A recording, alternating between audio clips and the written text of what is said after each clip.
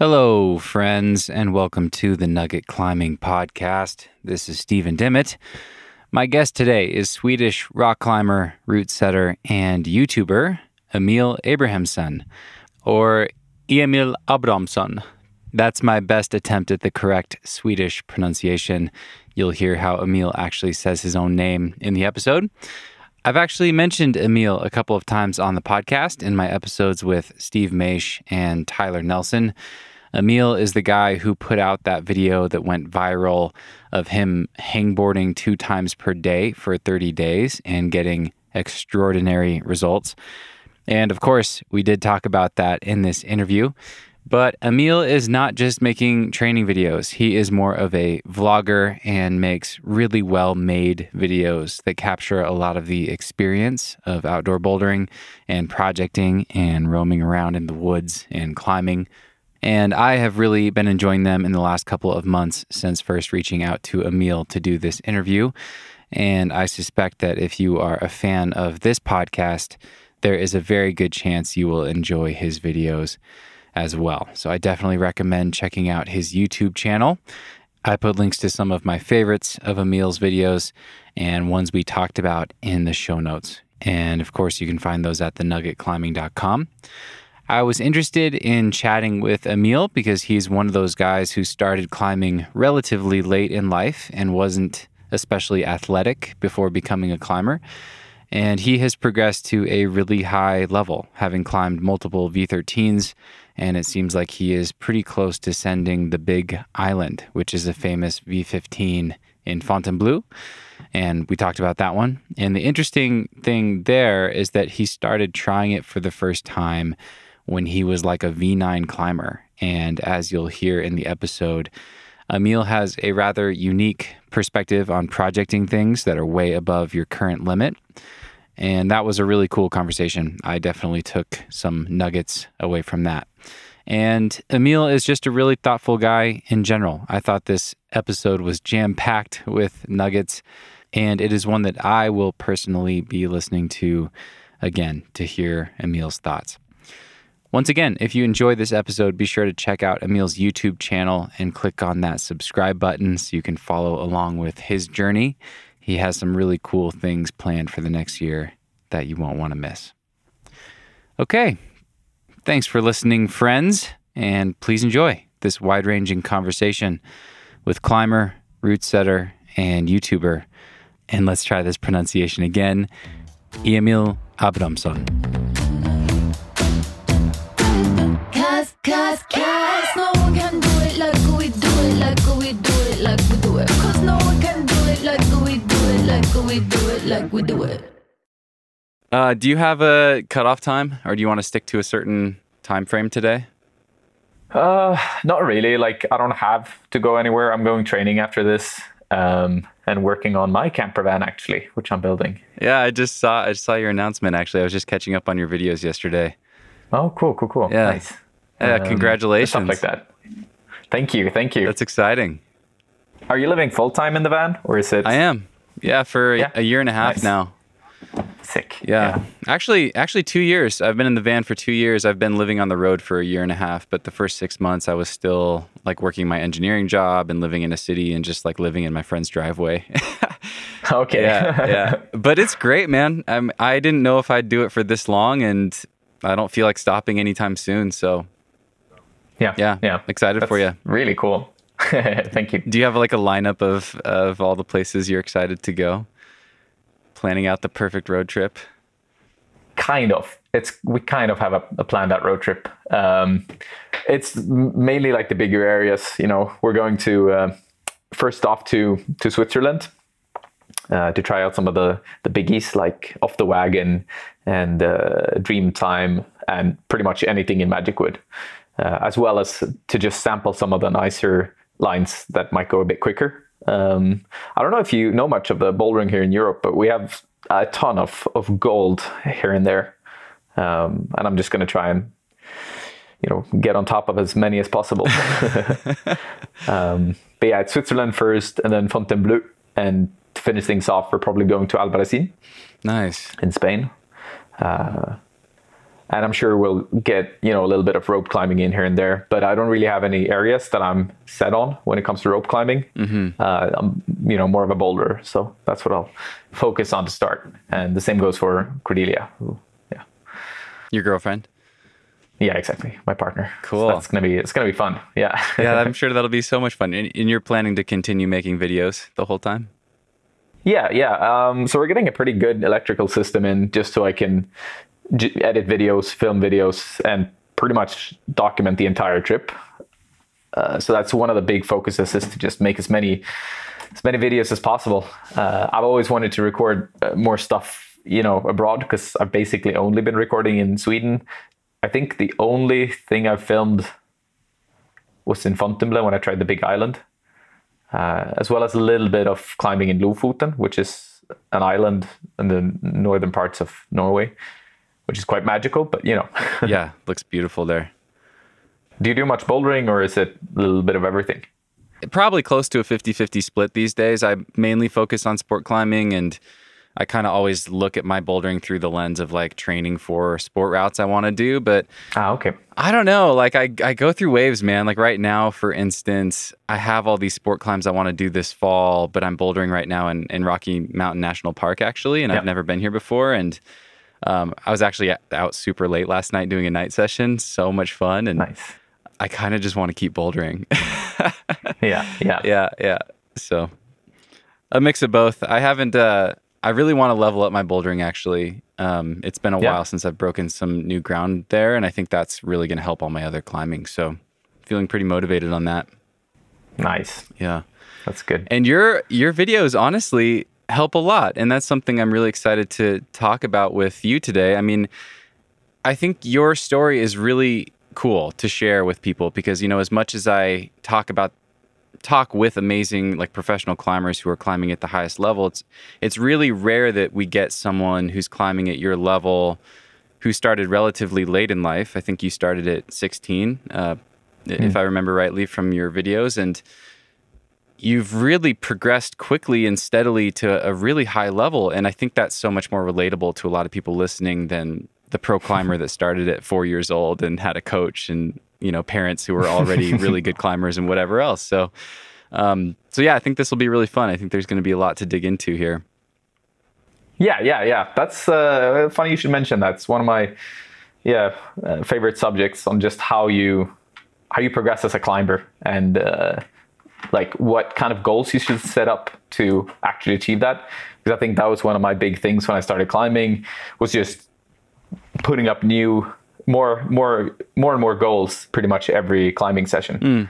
Especially when I started climbing outdoors. That was like, from my first session outdoors, from that day on, I was like, okay, next goal 7B. Okay, next goal 7C. Next goal 10 7Cs. Next goal 8A. Next goal 10 8As. And just trying to get as much volume in as possible and like putting up new goals. And I've had to sort of adapt that throughout the years to what they are. Because for the first 2 years of climbing outdoors, I was like 17 at the time. Then I was purely focused on grades and like pushing grades and just doing more 8As or doing more 7Cs. But the thing is that kind of becomes a bit empty after a while because you can't really pursue grades only, especially when you've been doing it for so long, because then you realize that they're so arbitrary. As you have to set out new goals. And like when I realized that the Big Island was achievable for me, or at least seems achievable for me, that was like one of the best goals I've ever set for training. And I think that's something a lot of climbers might be missing out on, is just finding a specific goal that really, really motivates them. Maybe a line or a campus goal or whatever it may be. And then getting dead set on that and just focusing on that as much as possible. I think that was one of my biggest assets as a climber and for my progression, actually. Yeah, that's exactly what I wanted to dig into with you. I mean, I can see that from watching your films, and I've always had big goals. I've always tried harder things and wanted to do hard climbs and whatever else. But seeing your story with some of these climbs that you've put years into, it really like has shaken me up actually, like in a really good way. You know, seeing your video about the Big Island, like this guy started trying a V15 when he was like a V9 climber. What the hell? You know, like that. It's really cool. It's totally audacious and I just love it. And I think I need more of that, honestly, in my climbing. I think I probably get stuck thinking about like what's practical, like what's a practical use of my time. I want to actually be able to do the moves. I want to be able to have a chance of doing the thing so that I can go on to the next one and build out my pyramid and that sort of stuff. But I can see it just from watching some of your videos. The Big Island's a great one. You know, like in that film, when you stick the crux move for the first time, you change your beta and then you stick the crux move. I literally have never seen anyone more excited about anything. Like you didn't even send the boulder. You just stuck the crux move and you were just elated. I could see it. And I'm like, wow, I think I need that. I can't not see that, like that sort of passion and like having this thing that's such a big dream and having this guiding light for all your other training. It has to be so powerful. That's the thing. Like that move and that moment, it still resonates with me. On like a lot of climbing sessions, I can just think back and it gets me psyched. Just knowing that, okay, like goals are achievable if you work hard towards them. And I think honestly, like a lot of climbers are very comfortable at a very specific level. Like they say they're a V7 climber or a V3 climber or a V9 climber. But the thing is, I don't think I've ever seen a climber that I could actually describe as a grade climber. Like you can climb V3 and accidentally find a V9 that actually kind of works for you. I mean, of course, you got to build strength and you got to train everything, but like getting set on grades in any way is a bit detrimental. And it's like you can achieve so much if you just push through that, in my perspective anyways. If you like just find something that looks good and that gets you psyched, that's going to get you so far. At least that's how I feel. I mean, I might be wrong, but from my point of view, I think it's a really good perspective. I mean, it resonates with me, and I know that I limit myself by categorizing myself as, you know, a V10, V11 climber. Like I really don't think I believe deep down that I'm capable of climbing something like a V15. Just based on how late I started climbing and my progression over the years and things like that. And it's probably bullshit. Like if I changed all my behavior and trained differently and had, you know, like one climb that I was absolutely fixated on and planned everything around that, maybe it's possible, you know, but I definitely limit myself by assuming that I'm in a different category than the people that do things like that. So yeah. That's really powerful. So we should probably give some context for people. Can you describe what the Big Island is in case people aren't familiar? Yeah, definitely. The Big Island is one of the most infamous compression test pieces in Fontainebleau. It's a V15 boulder that consists of about 8 or 9 really powerful moves on slopers and pinches and that kind of stuff. And it was when I started climbing outdoors a lot, I was quickly set on going to Fontainebleau, which is a forest near Paris with an endless amount of gorgeous boulders. So I went there with my brother for about 2 months, shortly after I graduated high school. And one of the boulders that I read up on was the Big Island. And at the time I was climbing V8, V9 or something like that. And it was just like the dream boulder. And I think my eyes got pretty dead set on that one, to just one day I will get to the top of this thing. But the thing is, I still haven't. It's been a while, but it still is something that motivates me every day to just know that it's still there and it's something I can get back on. And so the Big Island became this sort of, what's the word? Like the symbol for progression in my climbing, in every corner of it, actually. So whenever I've been doing other projects, I've always been able to go back to thinking about that specific boulder. And I think everyone can find a boulder that's similar to them, that works the same way for them, and becomes sort of like a catalyst for just gaining more power and just getting stronger and better. If that explained it well enough. Yeah, that does a really good job of it. And It's funny. It seems really obvious when I hear you say it and when I see it play out for you. And I'm like, man, how have I missed that? Because I think I tend to avoid, like I'm an engineer. I have this like very kind of systematic, I want to make all the little steps. I want to like build these little blocks and kind of build myself up over years and years and whatever else. But I think because of that, I've avoided getting on really, really hard things because I just think to myself like, okay, I could throw myself at this ridiculously hard project, but is that really the best thing for my training? Is that really the best thing I could be doing with my time to make me better? And I think the answer I tell myself is no, because, it's probably better for me to do more climbing on moves that I can actually do and blah, blah, blah. But it makes so much sense that you have to, it makes so much sense to like hearing you, describe how you plant the seed, you try something that hard, and it becomes this kind of beacon of light that guides everything else that you do and gives you all this motivation to become a different climber, like you have to become a very different climber and develop very different behaviors to have a chance of doing that thing. And so that's what you've done, and it's working. I mean, you said you haven't done it yet, but it certainly seems like you've leveled yourself up to the level. It seems like you're at a point already where you're capable and you're still progressing. So I think it seems like a matter of time. Hopefully on this road trip, huh? Yeah. One of the big goals is, of course, the Big Island. Yeah. As soon as the temps are good there, it's one of my like go-to areas for a pretty long time until it's done, essentially. Although I will mention it's been rather good that it's far away. It's like a 20-hour drive to Fontainebleau from Stockholm. So it's not like I can go there over the weekend, really. It's I have to stay there for a while to actually project it, which in a way is good, because then it's like I train, and I always know in the back of my head that, okay, I'm working towards something. And one of those things is, of course, the Big Island. So I always have that in the back of my head, and like whenever I do anything outdoors here in Stockholm, or if I'm just training at the gym, then it's always there, sort of itching. I want to ask you about some of these other really long projects that you've had. But before that, you mentioned something, you said like from that first day of climbing at age 16, and that makes me really curious. Do you remember your first day of climbing, and can you describe it? I do, actually.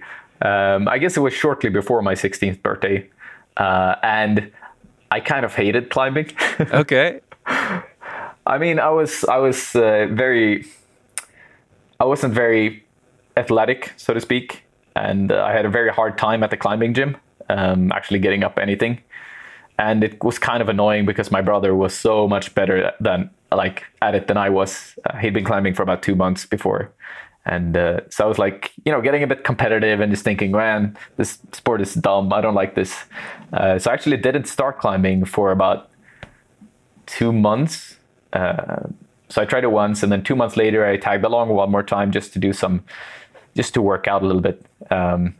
Because I was playing a lot of video games at the time, just pretty much sitting at home all day long playing computer games. But then I was kind of cursed to just going there, and I tagged along. And then after about 3 or 4 times of climbing, I got insanely hooked. And I started, going there pretty much daily, maybe every other day or so, having really long sessions and just getting obsessed more and more so by the day. So that was my first experience with climbing.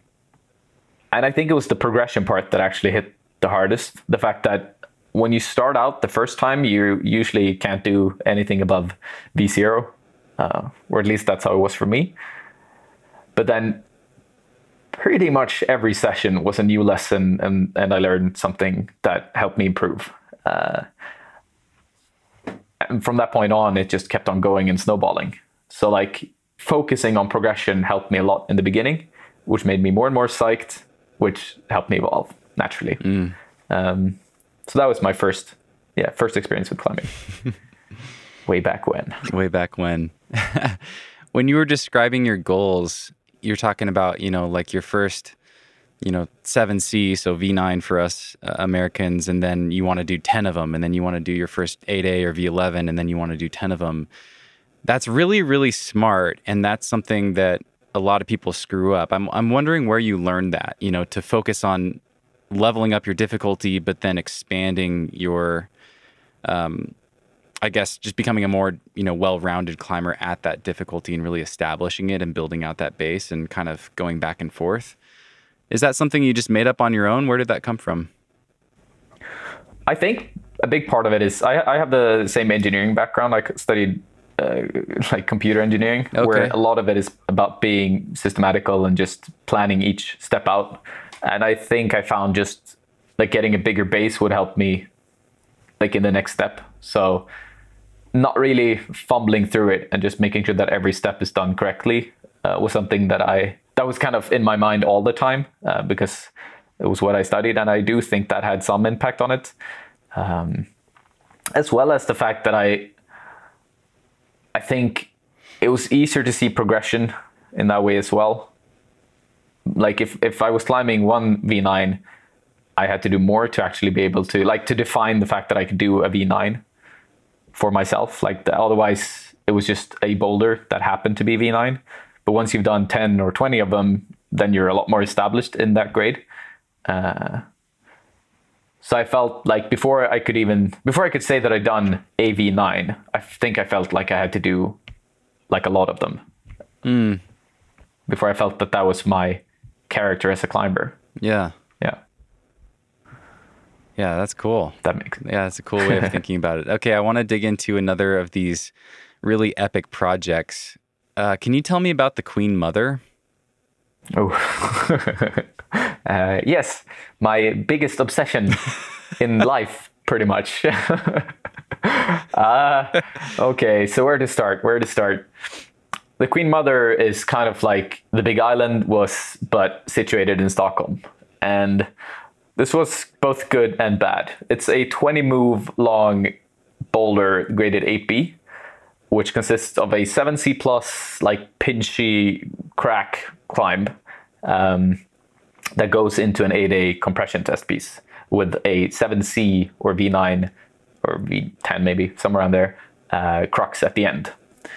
So it's like the definition of power endurance, of a power endurance boulder, which made it very, very accessible to work on from when I was maybe climbing around V8, V9, because all the moves were possible. Like the end part fitted me very well, the V9, V10. So I could do that one quite quickly. And the rest of the moves are easier, but when you've added them, the entire line becomes very fatiguing. And so that was the thing. It became an obsession in the sense that I could actually do all the moves from pretty much day one of trying it, but linking everything together was near impossible. So what I had to do was just orient my entire life around training towards this specific boulder and getting the fitness required to link everything together. And after not very long, I managed to do the sit start, like the 8A version, which is like the halfway point, as my first 8A. And on the same week, I managed to do the 7C plus crack that goes into it, which meant that I had 2 link ups in total, the 7C plus and the 8A, that I had to sort of merge together. And this is where the story sort of really became a bit obsessive, because I think I fell at the last move, which is the V10 part that's quite hard, around my second session. Oh, wow. On the full 8B line. And I hadn't done 8A plus. I'd done like 1 8A, 1 V11 before that V13, maybe 2. Yeah. And I was just like, okay, but it's still possible. I got to push it so I can do this. Because this is like, it's quite the famous line in Stockholm as well. Definitely a benchmark. We don't have a lot of V13s around Stockholm. So like the ones we have are quite famous among the community. Yeah. It also looks really good. It looks like a really nice line. It climbs incredibly well, I gotta say. It's so enjoyable that even if I've done it, I wouldn't mind repeating it like 10 times because it just feels good to climb it. That's awesome. Yeah. But the thing was that because I fell at the last move, I was a bit naive in thinking that, I can do this. I can do this any day now. And what happened was that I spent literally a year and a half going out to this crag like as often as I possibly could. So I was studying engineering, and what I would do was just skip lectures, go out climbing, go home, study late at night, just so I could be there during the day when it was okay to climb. And I would go out there literally any day of the week, even during winter, even during Christmas, during all conditions. It didn't matter as long as the holds were dry and it was possible to climb on it. I would go there. I remember that it was actually one specific session which was the most gruesome one that I've ever had. And it was minus 25 degrees Celsius, which is minus 4 degrees Fahrenheit, I believe. So literally like so cold that my fingers would freeze if I stood still. And it's a pretty long boulder, as you can tell, and we don't really stash pads so often here around Stockholm. So what I did was I put 4 pads stacked on my back, 2 on the side, like the climbing shoes on the front of my body, and just ran towards the boulder, tossed down the pads, took like a 2-kilometer sprint back and forth just to get some heat in, tossed the shoes on, like took off my shirt, one bird with everything I had, fell down, 2-kilometer sprint again, one more go, and then go back home. And I'm never going to forget that session because it was just, I was a bit euphoric during it because just like, it felt so good to have an obsession in that way, to have something that you just really, really, really can't go without. Like you have to go climb it, even if it's just the lousiest of conditions possible. And I found that very just inspiring for myself, if I can say that. Yeah. I just found it really cool to care about doing something so much. And so I kept on going and kept on going. And then the funny thing is, it becomes that the big thing at the end was that it was purely a mental battle. I'd fallen off the top move maybe 100 times, maybe more, of this 20 move boulder, and I was at my wit's end with like trying it. So I'd been on it on the perfect sessions where everything was crisp, and I'd had the perfect warm up, and there was nothing wrong, and it still didn't go. And then this one day, I was having a rest day. I'd had maybe 2 or 3 days on, and I was a bit tired. But a friend of mine was like, let's head outside and climb something. And on the way out, we said like, okay, which crag do we go to? And then we decided to just go to the Queen Mother, just to do some training, because he wanted to do the top part of it. And I was like, okay, I can work on the moves again just to prepare for another session. And so I had no expectations whatsoever. And well, wouldn't you know, that's the session when it actually goes. Out of nowhere, first go, hop on it, and it felt easy on that session. Wow. And I'd been struggling so much for like, 2 years at the time, maybe? And then it just kind of went. Isn't that fascinating how that works? That's such a common story, and it's just, it never makes sense, but it does make sense. That's so interesting. Yeah. But it's like expectations can be so limiting in a way, because that was the thing. Before, I'd always expected to do it because I knew I was a little bit stronger than the session before, and I had the temps a little bit more on my side.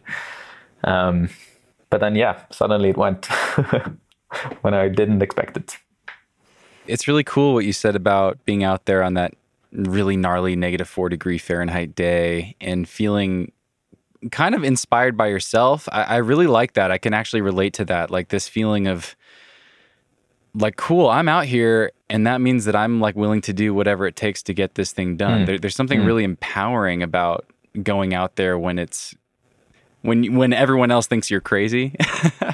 Yeah. That's really cool. I'm curious how you think about that whole process in hindsight. You've done the boulder now. You've grown a lot as a climber.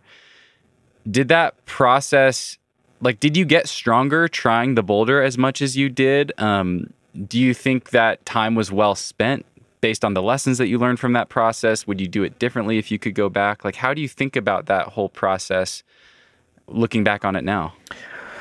So looking back, I think it was probably one of the things that improved me the most as a climber. And I actually long for the same obsession. And I have it in some parts. I have it with the Big Island, and I have it with World Cups, actually. The way I'm training for them has a similar obsession to it. But the fuel I had for training when I was working on the Queen Mother was just insane. The thing that wasn't so good was that I was focusing on maybe not the best things to improve as a climber.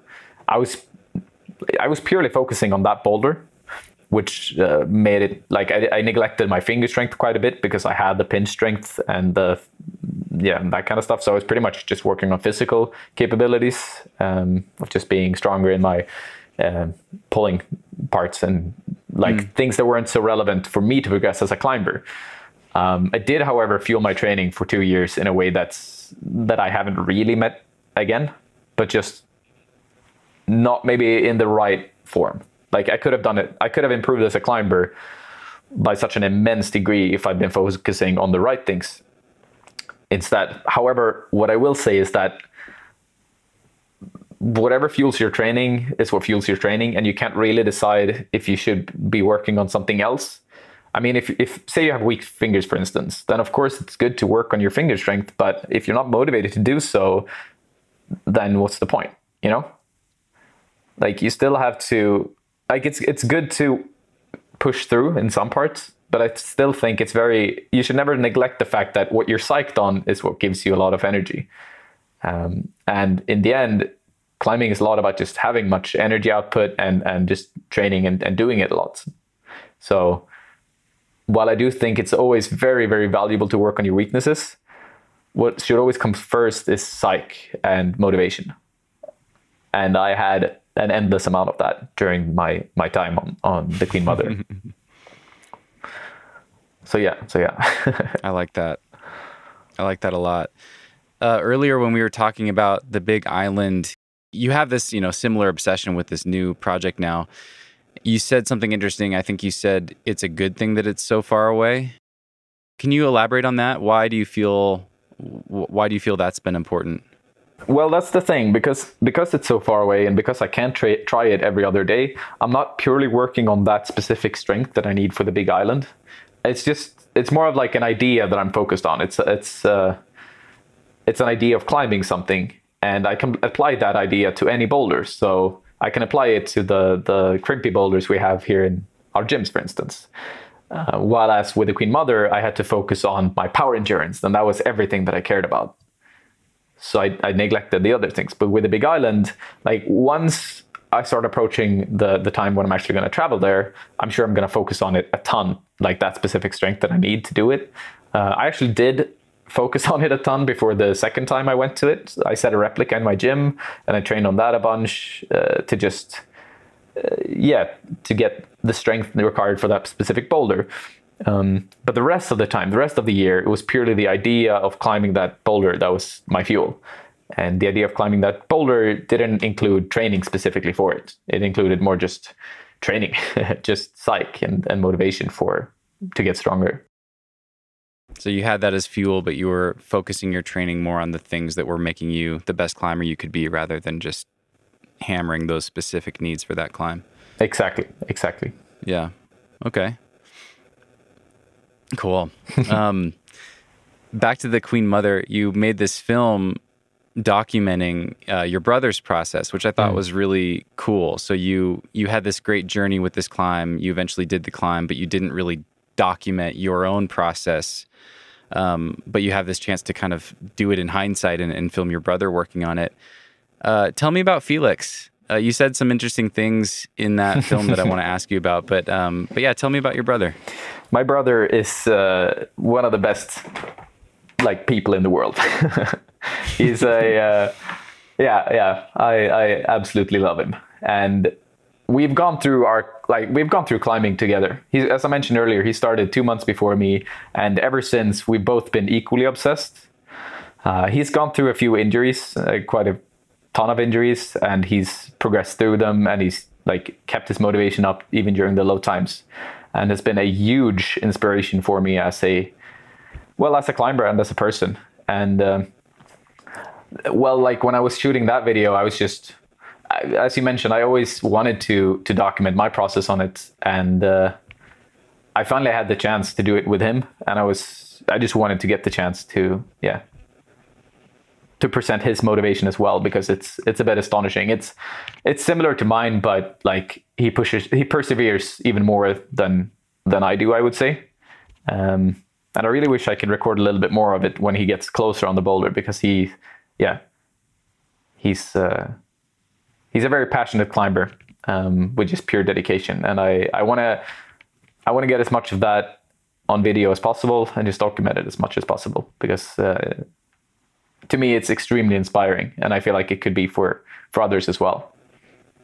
Yeah, that's what I wanted to ask you about, actually. You said that he was one of your biggest inspirations in climbing, and it was really his mindset. And I was curious, like, what is it about his mindset or his approach to his own climbing that really inspires you? So I guess the biggest thing, or one of the big things, is that whenever he gets injured, it's not like that. He gets a bit sad about it, and it gets in his way, but he just keeps on grinding until he's back on track and can climb again. And he never actually stops that motivation and that drive. But for me, it can be a bit different. I can get a little bit like sloppy and stop training a little bit if I get injured and not do all the right things in the same way that he does. And for me, that's like one of the most inspiring things you can do as a climber, is to just keep on grinding when it doesn't feel right, when it doesn't feel like you can. So I think that's one of the big things, is that he's just the definition of determination in the grind, that is climbing. So like whenever I have ups, I can keep on training, I can keep on climbing, I can keep on going when I feel good and I feel psyched. But whenever I'm not psyched, it's not the same for me. Like then I take a few steps back. I might, drop my goals a little bit, not focus on them as much. But he never does. He just keeps on keeping on. So yeah, that's the big thing. Can you tell me what Swiss recruitment is? For the Swiss style of projecting? Yeah, right. We mentioned that in the video, I recall. I guess we didn't elaborate so much. So the thing is, when he was in Magicwood for the first time, he got pretty inspired by how they approach projecting.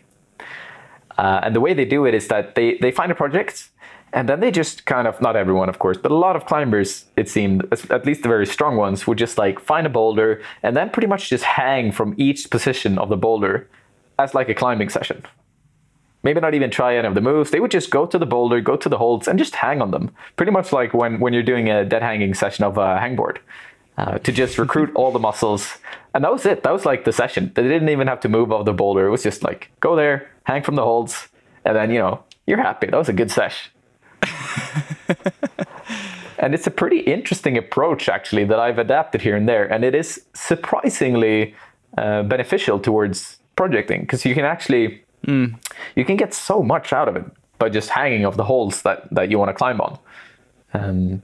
Because usually once you can establish of each position on the boulder, you can usually start linking it together as well.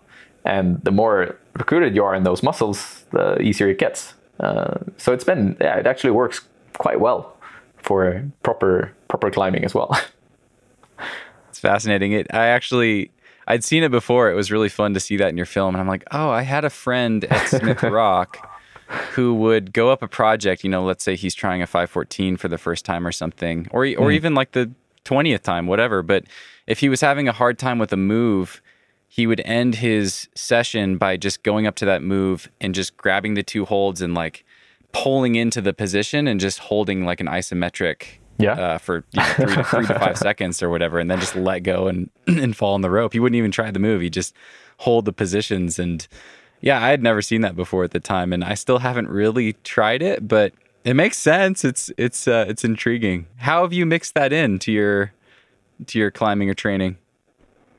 I've mainly done it on outdoor boulders that I've tried to just like hold a position for, because usually the thing is,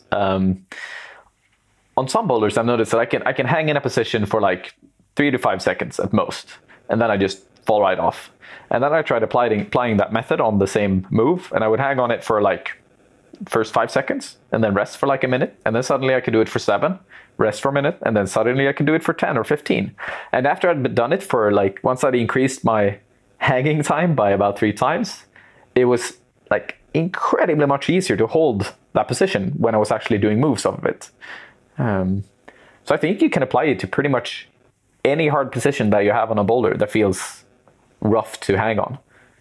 Were you seeing that kind of time improvement within one session? Yeah, literally within minutes. Like I could do it on. Wow. Yeah. That was the cool thing. So like, you're just recruiting. You're just like teaching your body like how to recruit for that move. Exactly. And I think you can stretch it probably. I think that's, I guess, what he saw in Magic Wood is that some people would, take it 2 steps further and hang for like an entire session, come back the next day, and then just cruise the moves. Wow. So I'm sure that's going to be like one of the cutting edge techniques used in bouldering in a few years. Like once people start noticing how much it can help. The Swiss are onto something. Yeah. How did you get into YouTubing and making films? So I guess the starting point was that I filmed with Eric Carlson. Okay. On his YouTube channel for a few years. And then we started a company together, sold clothes and made videos and just, did some fun stuff together. But after a while, we decided to call that quits, and I started my own channel. Because I wanted to get a lot more outdoor content out there in the world, because I was missing out on a few just vlogs and that kind of stuff from boulders around the world. Usually, I guess the big thing is I've seen a lot of videos that are kind of, uncut footage and stacked boulders in a video. And I find that very nice when I'm going to a specific area. Like if I'm going to RMNP, for instance, then I might look at like a video of Whispers of Wisdom or stuff like that, and get really psyched for that specific boulder. But it isn't quite as motivating for me to just go outdoors if I wasn't going to that specific area. Then I'm much more motivated by just people enjoying their time out on a boulder and just sessioning on it and stuff like that. And so the videos were supposed to be that from the get-go, just us having fun out in nature. Because most of the videos, or pretty much all the videos I'd recorded before that, were indoor climbing videos,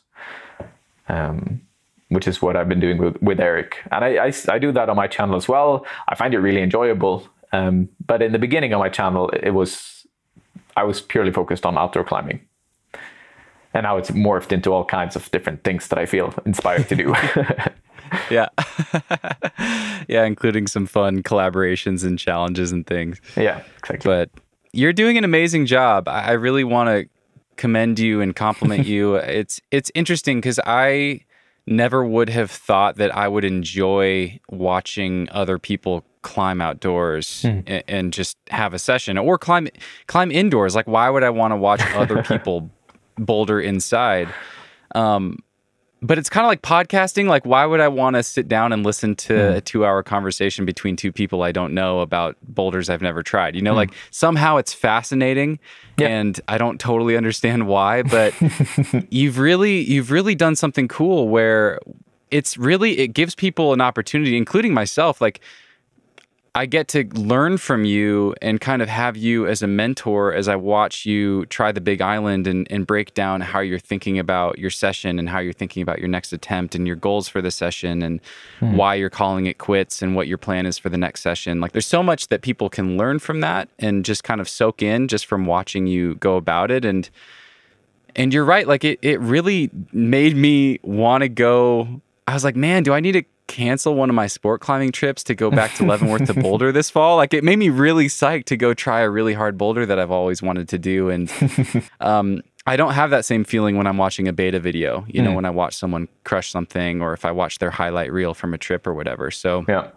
yeah, it's a really cool thing that you're doing. I really enjoy it.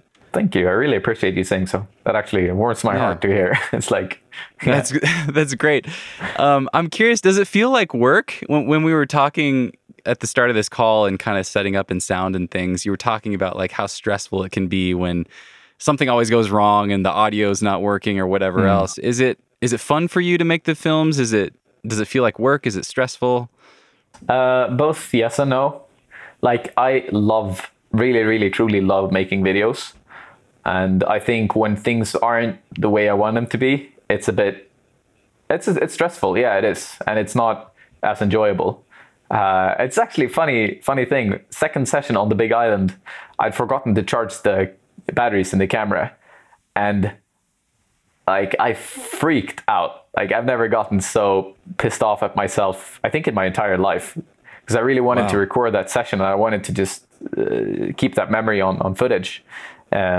We managed to solve it through some like external batteries and stuff like that, or what's the word, like power banks. But the second that I realized that I'd forgotten to charge the batteries, I was like, man, I suck as a person. And I was like, I really took it so hard, and I was surprised by myself afterwards that I gotten, that I gotten so, messed up from it. Because in the end, it's like, go home, charge them, or go there another session or anything like that. But I was quite obsessed about capturing that moment. And then it gets stressful if I can't actually perform or if I can't get the things that I want.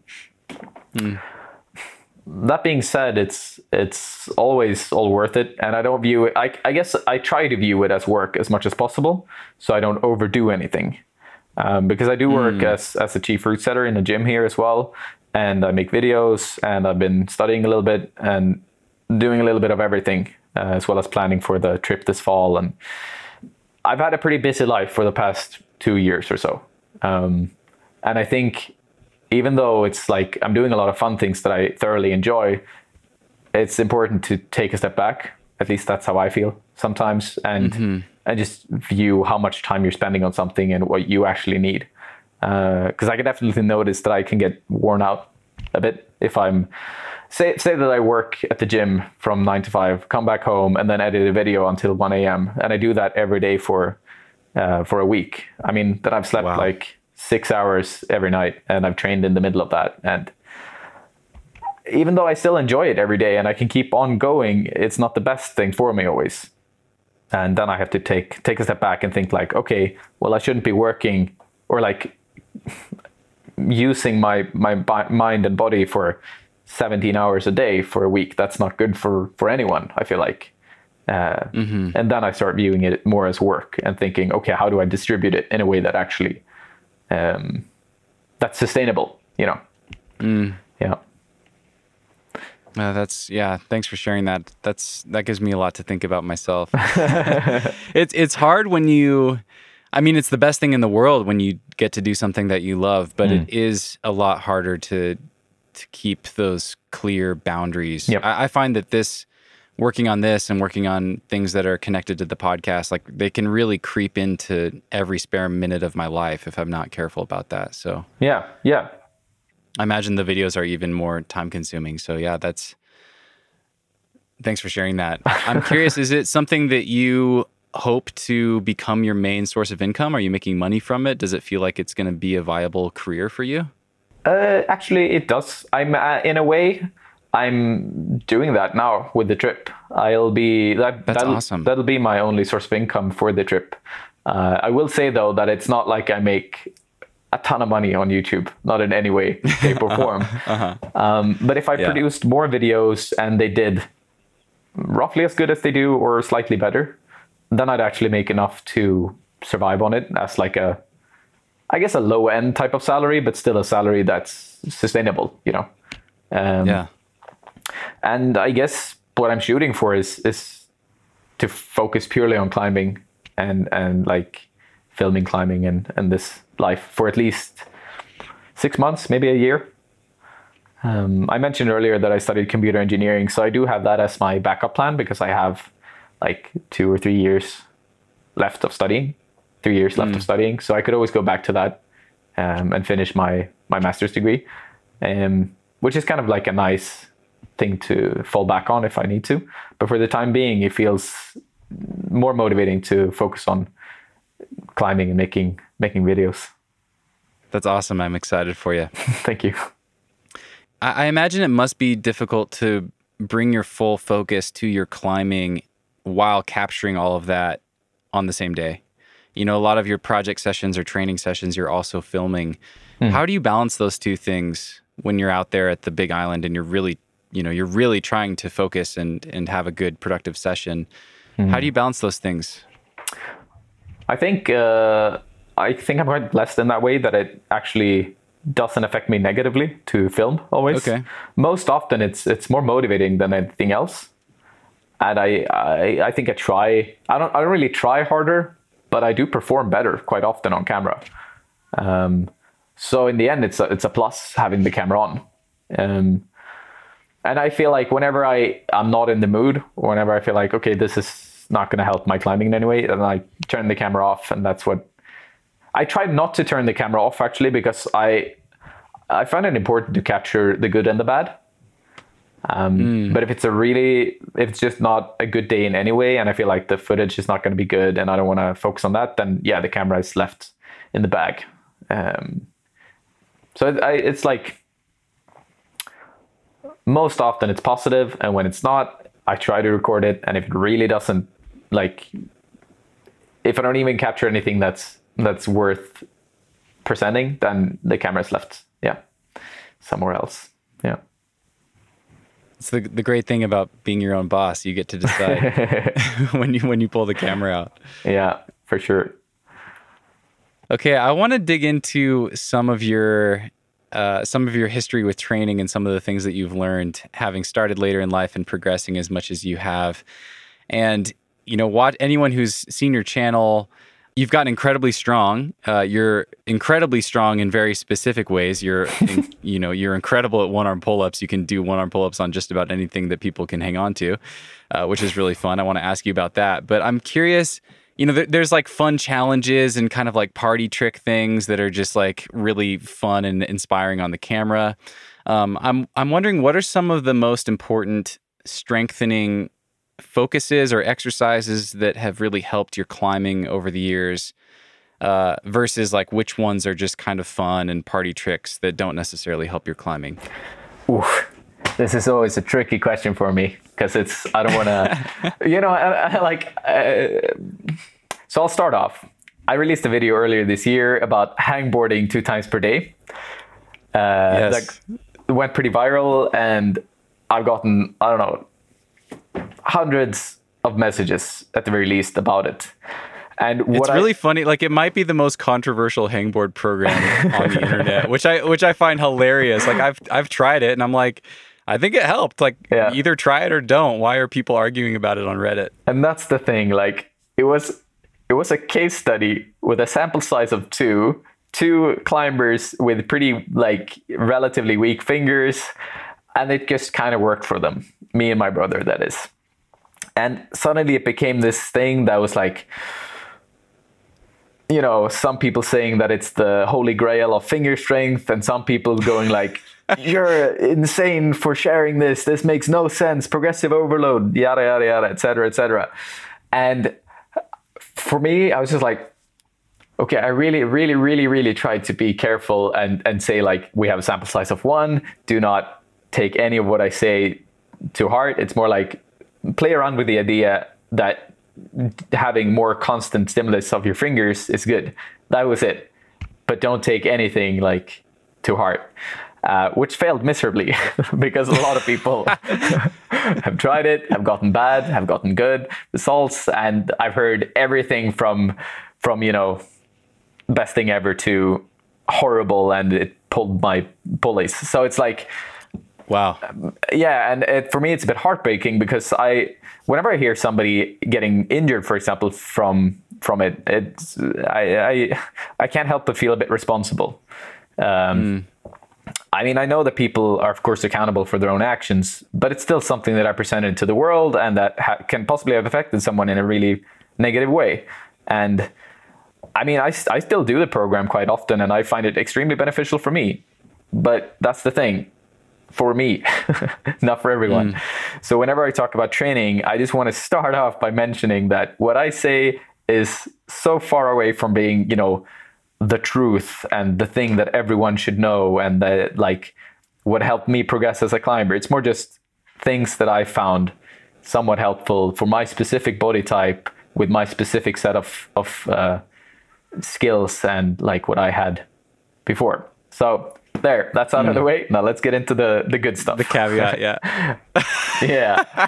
I mean, to your credit, I think you did an excellent job of framing it with those caveats in your video. And, you know, it's just the internet being the internet. You know, people are gonna do that. So I don't know. I think you did a good job of that and kind of covered your bases. And, you know, a lot of people, including myself, I tried it and I got good benefits from it. And, I actually did a second round of it. I changed my grips. I changed the loading a little bit and did a second round. And I continued to make progress in some of my grips, in my open hand grips. So I think there's something interesting about, like, you know, tendon thickening or tendon health or tendon strengthening. And what was interesting is that my crimp grips improved a lot the first round, but then they didn't improve anymore on the second round. And my crimp and half crimp actually started to feel a little creaky, like my fingers started to feel kind of stiff, and so I stopped doing those. But yeah, I mean, I don't know. I played with it. I learned a lot. And yeah, I think you did a good job of sharing caveats. So anyway. Thank you. I appreciate that. But actually, before we move on, would you mind describing the protocol quickly for people that haven't seen the video? Okay. I'll share the video in the show notes for people, but maybe just a quick overview. Yeah, I guess the initial program was that you would do hangboarding sessions 2 times per day, but without actually letting go of your feet of the ground. So you would do 10 minutes of hanging with 10 seconds on different type of holds, and then 50 seconds off. And I would repeat that for 10 minutes, meaning 100 seconds of, well, hanging but not hanging in total. So essentially, when I was holding the half crimp, I would maybe let go of like 70 to 80% of my body weight. And when I was holding pockets or smaller holds, maybe I would release like 40 to 50% of my body weight. While if I tried hard, I could do maybe 150% of my body weight in total. So I would reduce the load by quite a bit and do that 2 times per day and I did that for 30 days. And my results were literally insane. And I've genuinely never been so shocked about any form of training that I've done in my entire life, which is also why I wanted to present it. But as I mentioned, it's definitely not for everyone. Like, I had relative to my bouldering grade, applied on the wall, I had fairly strong fingers. Like when I was just a regular climber doing boulders, I definitely wouldn't describe myself as the guy with the weakest fingers always. I used to be very weak at them, but I've gotten stronger. But on a hangboard, I've always been quite bad, I'd say, at least compared to others that climb roughly the same grades. But from this protocol, I actually started to transfer my climbing finger strength to the hangboard. And what was the reason behind that? I do not know. And like, it's hard for me to dig into because I would need someone way more knowledgeable than me to do so with confidence. Yeah. Real quickly, one of the biggest questions I had was, you know, you did make these amazing improvements in that month of training on the hangboard itself. Did you notice a difference in your climbing? So the thing that I noticed in my climbing was that I had, my fingers have never felt so healthy as they did when I did it 2 times per day, which consequently made me just pull harder for longer during sessions, which I think is the big thing why I got stronger fingers, is that I could climb for longer. I could perform for longer, and it didn't feel tweaky. It didn't hurt in any way, and they just felt solid. You know, when you have one of those sessions where it feels like your fingers are indestructible. That's sort of how it felt during, I guess, pretty much every session, which is why I kept on going. It's like it just felt better and better the more I did it. So yeah, that was the thing. It didn't directly transfer to pure finger strength. It was not like my highest form of finger strength increased that I noticed so clearly, but I noticed that I always had strong fingers. There wasn't any day of the week where I would go in and not be able to like really crimp or pull hard on holds. Like I could do it every single day. And I've been thinking about making a new video discussing this specific subject because I think that was the biggest key to it all. It's just the fact that I could apply my fingers more during more sessions, which of course is where you get progressive overload. If you can trade them more, then yeah, of course you're going to get stronger. So and I think that was Go ahead. No, and I think that was the big part of why I got stronger on the hangboard, is that I could just keep on loading my fingers more and more. Yeah. So maybe it was acting as like a really good active recovery protocol that's allowing you to do more hard finger training on the actual climbing wall in your bouldering sessions. Exactly. Because that's so interesting. Yeah. Because that was the thing. Like my protocol, or my training protocol in general, like my usual training, my usual bouldering was exactly the same. Like if you took December and compared it to January, it was pretty much the exact same month of training. There was no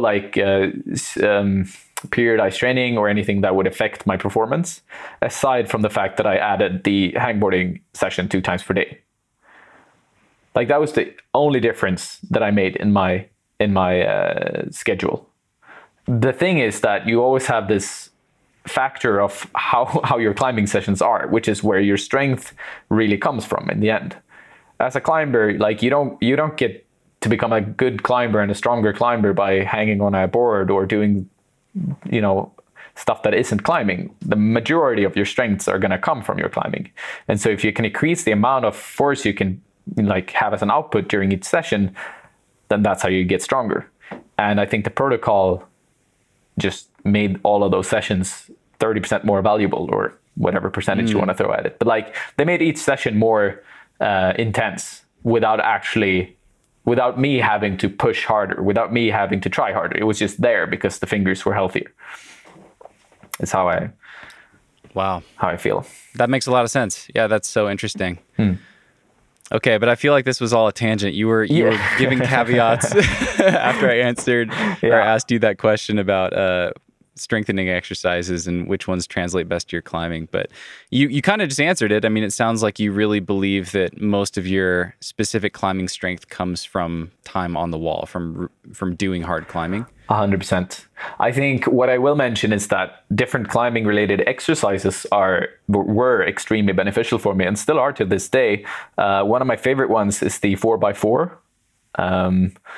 So doing 4 boulders 4 times in a row, and then resting for 5 minutes, rinse and repeat until you're done, has been very, very good for me throughout the years. And I pretty much always do it when I'm having a session where I have a hard time motivating myself or pushing on a specific project or anything like that. I'll just do the 4x4 and I'll get fatigued quite quickly, and I'll have a good session pretty much whatever happens, because you can adjust it to whatever level you're at during that specific day.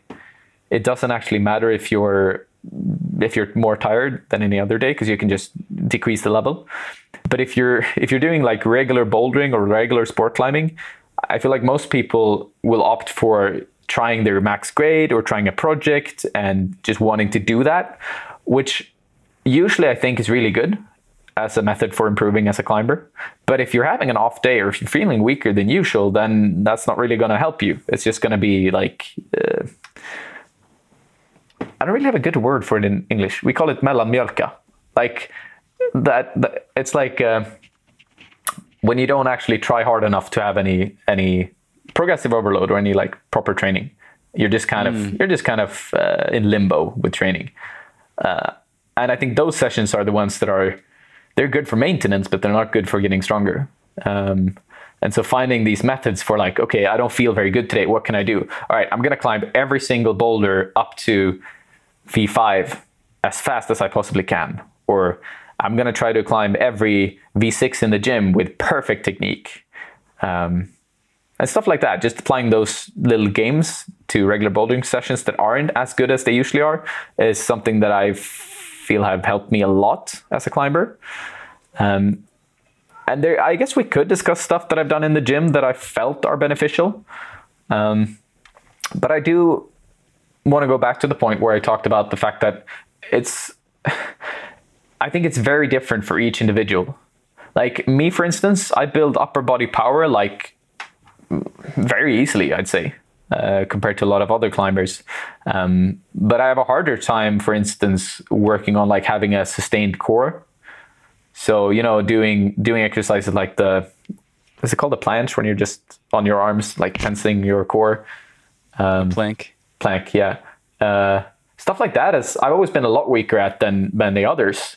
And so it's like, if I were to say what my program for getting stronger would be, it would definitely not transfer to somebody else's, because I've had to do a lot of different exercises. And I think the big thing about training for climbing is you have to find what are your specific strengths, and do you want to improve those, or do you want to improve your weaknesses?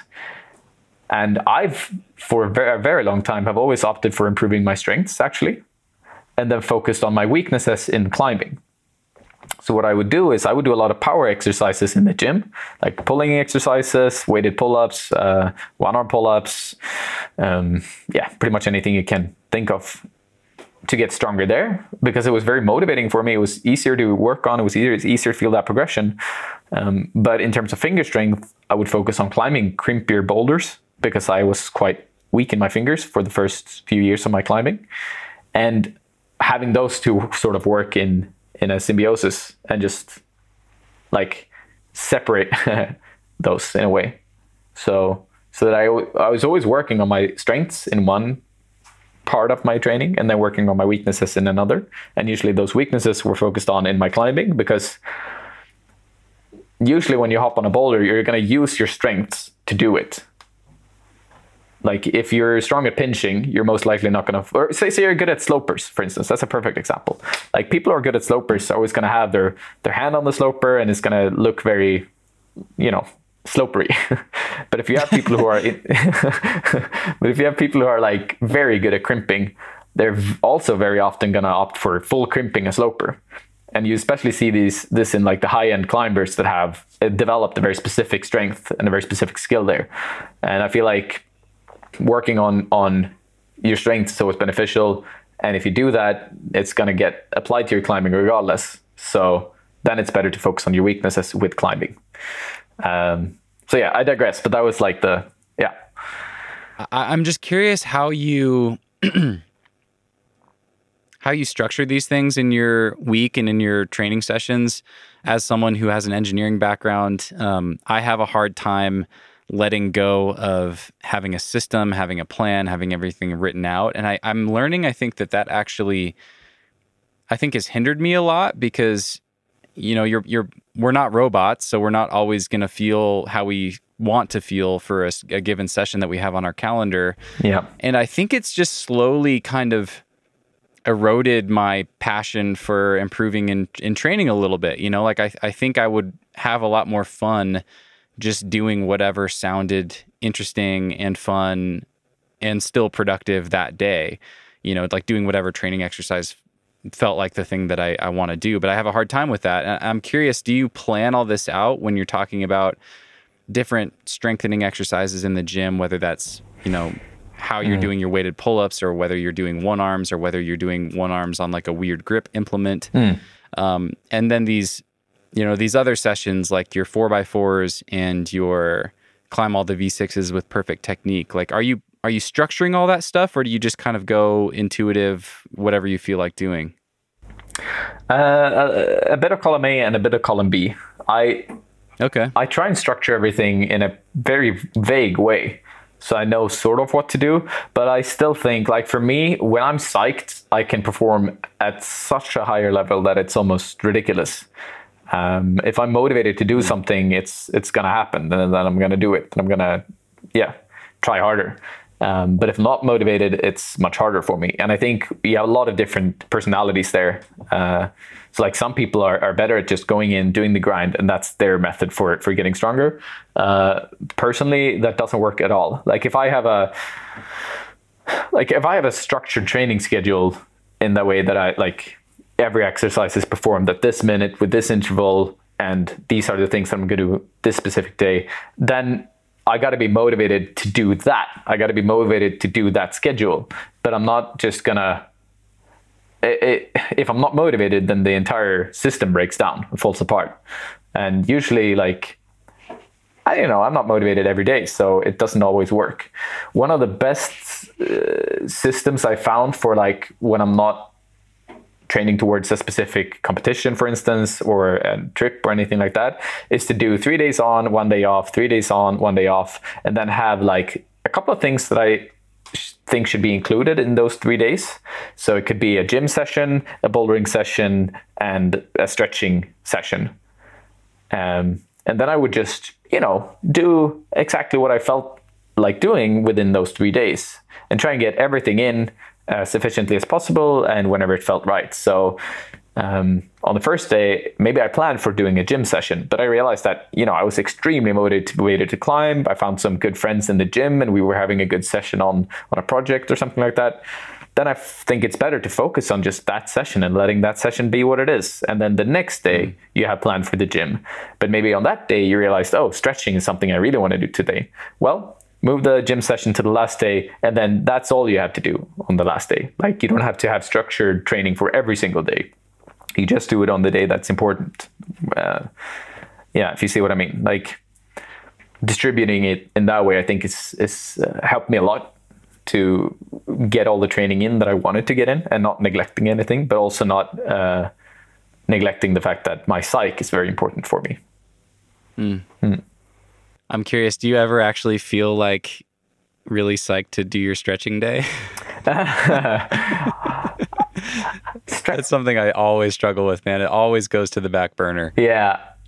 Stretching is extremely painful for me. I really don't understand people who say like, oh, it feels pretty good with a nice stretching day. It's so far from my it's relaxing. Reality. Yeah, like it's pure agony. So what I do is, and with a lot of these things that are painful, I just embrace it as much as I can. Like, I just go 100% like, okay, time to bring the pain game. And then just go 110% with that emotion, embrace it, take it in, and just enjoy the pain in the end. So that's how I deal with stretching. You think it's helped you? I do. I think in a lot of areas in my life, that's kind of how I have to deal with it. Like, it's the same with the winter session that I discussed earlier, when it was very, very, very cold. Is that I just saw it as like, okay, let's just embrace this painful cold and just go with it. And then it's like, it just works if you're dedicated towards that emotion and you embrace it. Usually when things are hard in any way, shape or form, and be it in training or climbing or life, it's just easier to take an emotion and try to flip it into something positive, I feel like. So if you're not psyched on anything, then how do you make yourself psyched for it? Is the question. Yeah. And with stretching, that's pain, and embracing that pain. And how has your flexibility increased, and how is that playing out in your climbing? Do you feel like you've noticed a difference from that? Definitely. So for the first many years of my climbing, I never did any stretching or mobility training or anything like that. And I have to be very consistent with it for it to actually, for it to sit and actually still work. So if I don't stretch for a week, I go back to square one. But whenever I don't go back to square one, it feels very beneficial for my climbing. It does depend though, because I think outdoor climbing isn't as dependent on having that flexibility and mobility, generally anyways. But competition climbing and indoor bouldering I think it's quite crucial for you to reach your highest performance. And you'll notice that in a lot of the top end competitors is that their mobility and flexibility is almost always very, very high. So I think it helps a ton with my climbing in many different ways. Got you. How much time per week do you commit to it? Would you guess? So whenever I'm good about it, I try and do like maybe 5 hours in total of mobility training and stretching in a week. Okay. And then other times it's maybe, 20 minutes per day. Okay. 15 to 20 minutes per day. Usually I always warm up with a little bit of stretching and mobility. And I find that very easy to include in my training because, I'll probably head up into the gym, find somebody that I know, chat with them a little bit while I'm doing all of these things. And then it goes by very quickly. And and then it's easier to move forward with the climbing training. I want to circle back to a couple specific strength exercises. And I actually have a question for you from a listener. Oh, cool. That feels right to ask right now. I've got a couple from listeners, but you've already touched on this, but I'd love to hear you elaborate on it. This is from Florian, and Florian writes, I've read sometime about Emil avoiding crimps entirely for a long time because he was afraid of finger injuries in the beginning of his climbing career. I'd like to hear him elaborate on that, and I'm curious how it affected his development of finger strength.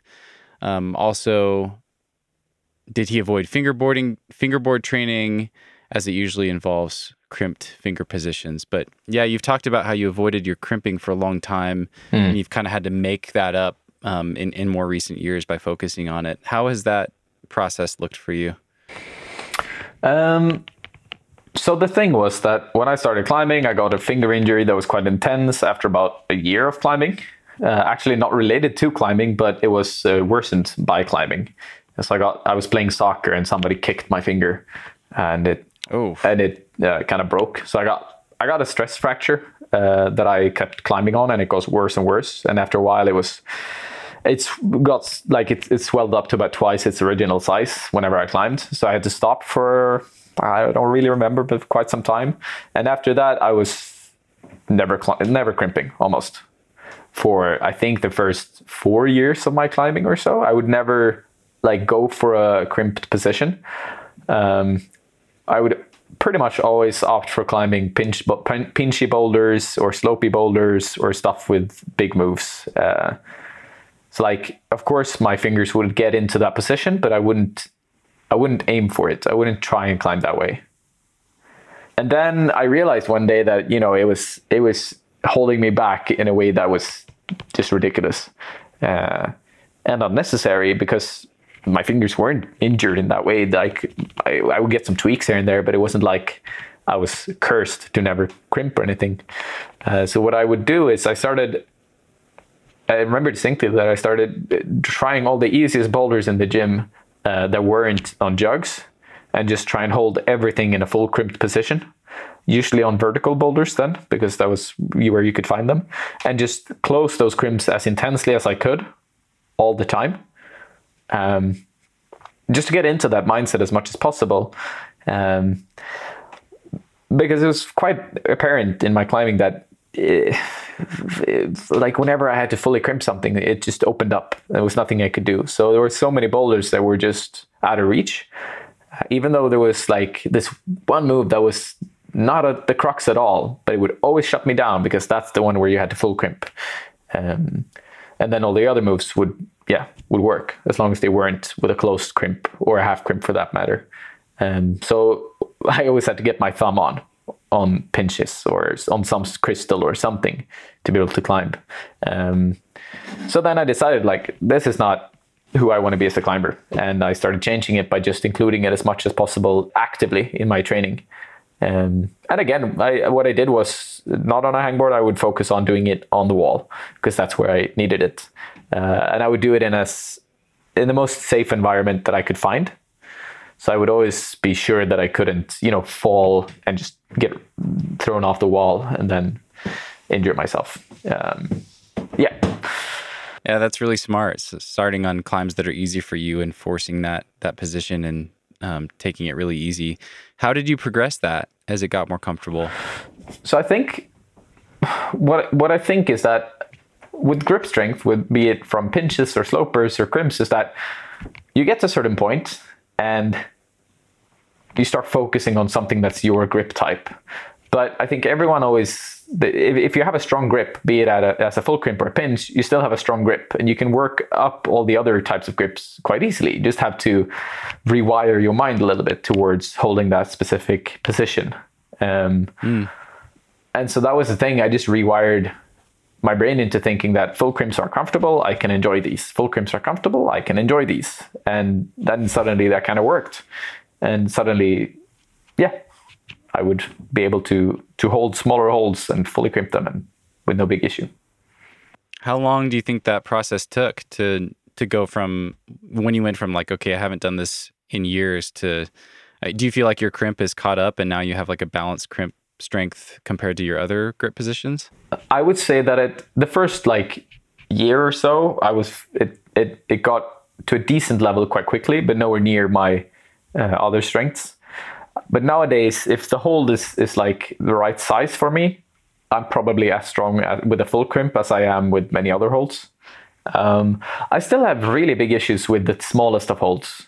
Like if you have just a very, very, very small crimp, I don't really feel comfortable on. I can't really tell why. If it's, just mentally, or if it's strength, or if it's skin, or if it's whatever it is. I can't really figure out always, because sometimes I can pull quite hard on smaller holds, but often it's not something that I actively go for. But I've also come to the conclusion that I don't really enjoy going for the smallest holds because I find the risk a little bit too high still. I mean, I don't know. I might just be lying to myself, but I am not a heavy climber, but I am slightly heavier than most like V13 plus climbers. And I do find the smallest holds a bit scarier because I don't know if my weight is gonna injure my fingers or not. Just because I have a lot of pulling power, as I mentioned earlier. So like I can hold that weight with just my arms quite easily. But then the question is my fingers gonna last for it as well? If I was way better at using my feet and using my lower body on climbs, maybe I'd feel more comfortable. But given the style that I have, and the fact that when I cut loose, I can just usually try and hold on, and it kind of often works. And sometimes it's better to fall off then, because then you don't actually risk injuring yourself. But I would probably try too hard on a lot of holds. So yeah, I try and avoid the smallest holds still. But the progression is definitely happening, and I don't feel weak at crimping anymore, really. Okay, let's talk about pulling power. You've mentioned it a few times. And I've mentioned your one-arm pull-ups. How much does that serve you in your actual climbing? Like, how much does that help you? And then I'd be really curious, just for the fun of it, I'd love to hear you kind of guide me through how I might approach doing a one-arm pull-up. I can hold a lock off for a few seconds. It's not easy for me. It's pretty hard. I've been able to do one-arm pull-ups in the past years ago. I'm a little heavier than I was at the time, and but I haven't focused on it for a long time. But I think it'd be really fun. I'm like, is this a good use of my time? Would this actually help my climbing or not? So I'd love to hear how you think about that. Yeah. So I'll start off with how it's affected my climbing, and I wouldn't say that it's actually something that's helped me. It's helped me do a lot of hard boulders quite quickly and more easily than maybe what's reasonable, but it's also hindered my climbing quite a bit. So I've actually, throughout the years, structured getting weaker as a part of my training. Like I've actively gotten heavier and not trained pulling so much for a few weeks to get heavier and like lose that power, so that my body would catch up technically, and then I would increase my power again by just doing what I think is fun with pulling and with that kind of training. It's happened. I've done it both actively and I've done it passively, because after a while, like my elbows have hurt, and then I've just had to stop training it. And then you automatically start using the rest of your body quite a lot more, because you can't really use the upper body. And then I've actively done it a few times as well. And what I'll say is that it's, from what I've heard, like not far from every World Cup climber can do a one-arm pull-up. Like I've heard one person say that the majority can't, which kind of should be an indicator that it's probably not so necessary. It's something that might help you as a climber, but it's the same with being able to hold like a 4mm crimp. some people can do. It's definitely good if you ever encounter a move where you climb on a 4mm crimp, but you never do. It's the thing. Like, I was actually starting to count the smallest holds that I've ever encountered on climbs, and the lowest I get down to is usually around like 9mm, 10mm crimps. Wow. And they're just on steeper terrain. And it's always on, like, yeah, that's the thing. If you do find a very, very, like, a slab that's inwards, then yes, that finger strength might help you, but better foot technique is going to be so much more beneficial. So I don't think having the strength to hold onto like 4mm crimps is something that will necessarily help you.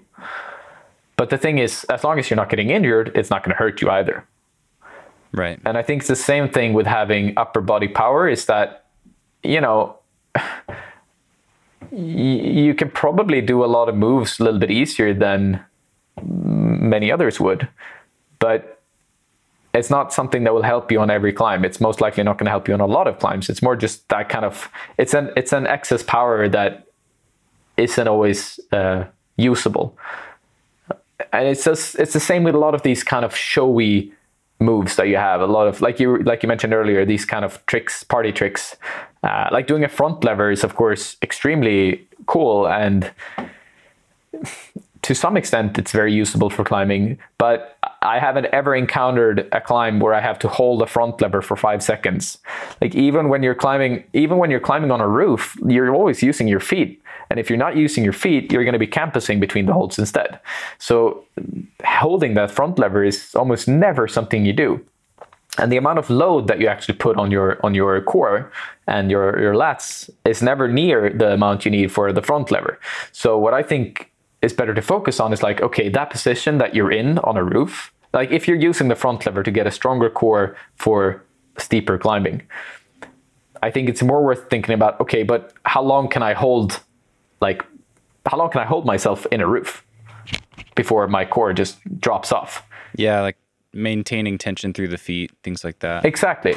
Like where is the cutoff point? Is it the fact that you can't hold a front lever for 10 seconds, or is it the fact that you can't hold like a straddle lever for 30 seconds? Or like what is actually the thing you need to focus on? What do you want to apply it for? Like, why are you training this specific thing?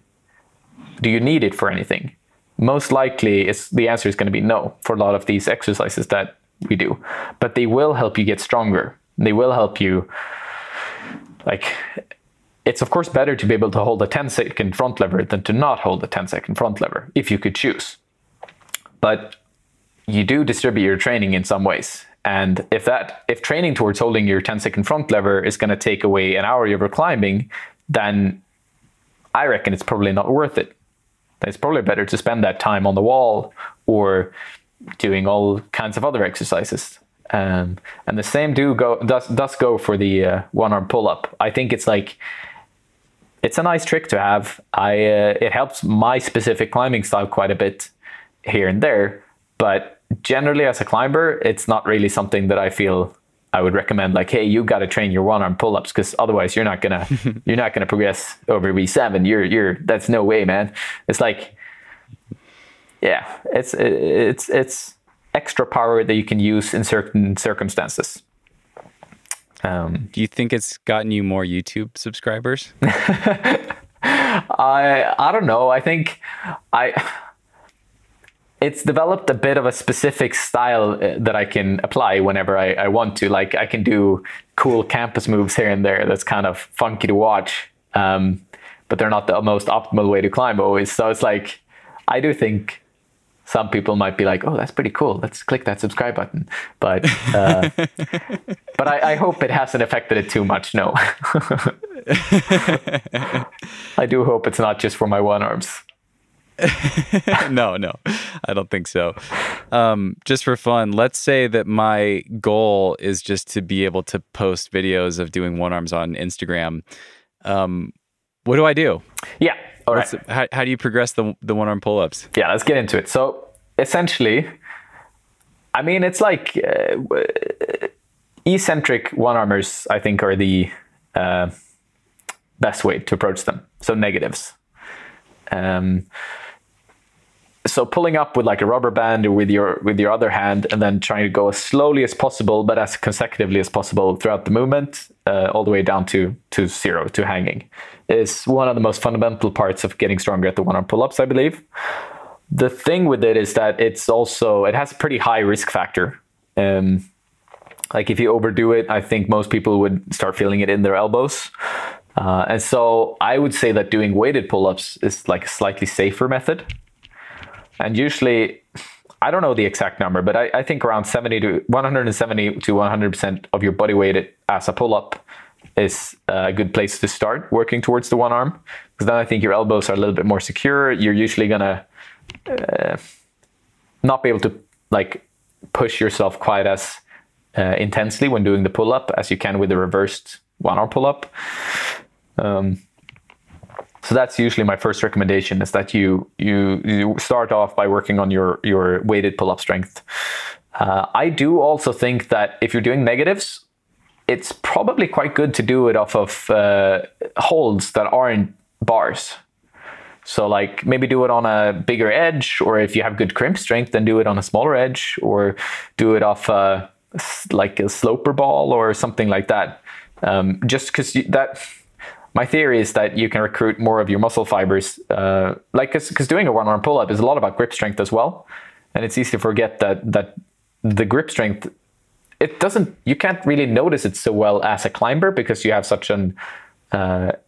much more of it than you need. But it's like, when you start gripping, when you start actually engaging those muscles, for me, it definitely makes it different. The harder that I actually grip, the harder that I try to recruit the muscles in the back. So I think doing them, like if you're doing negatives, I think it's better to do it off of holds instead of a bar, to just get more muscle activation. But also I think it can keep it, as long as you're not doing it off a hold that's gonna injure your fingers, I think it's gonna be, you're gonna have to be in more control with your arm as well. So the negative one-arm pull-up isn't gonna be quite as intense. It's gonna be more focused on like being solid and structured. Yeah, because you have to keep everything in control then. But that's just me theory crafting, everyone.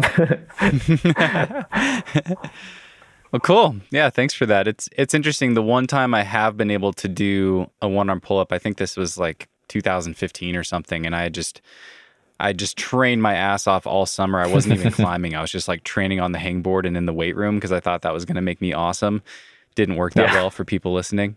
But I did improve my weighted pull-up a lot, and it was interesting. I think I was right around like 70 to 80% of my body weight added to my harness. Yeah. So I was like maybe 150 pounds. I could do a 150 to 155, somewhere in there, and I could do a pull-up with like 125 or 130 pounds added. Right. Yeah.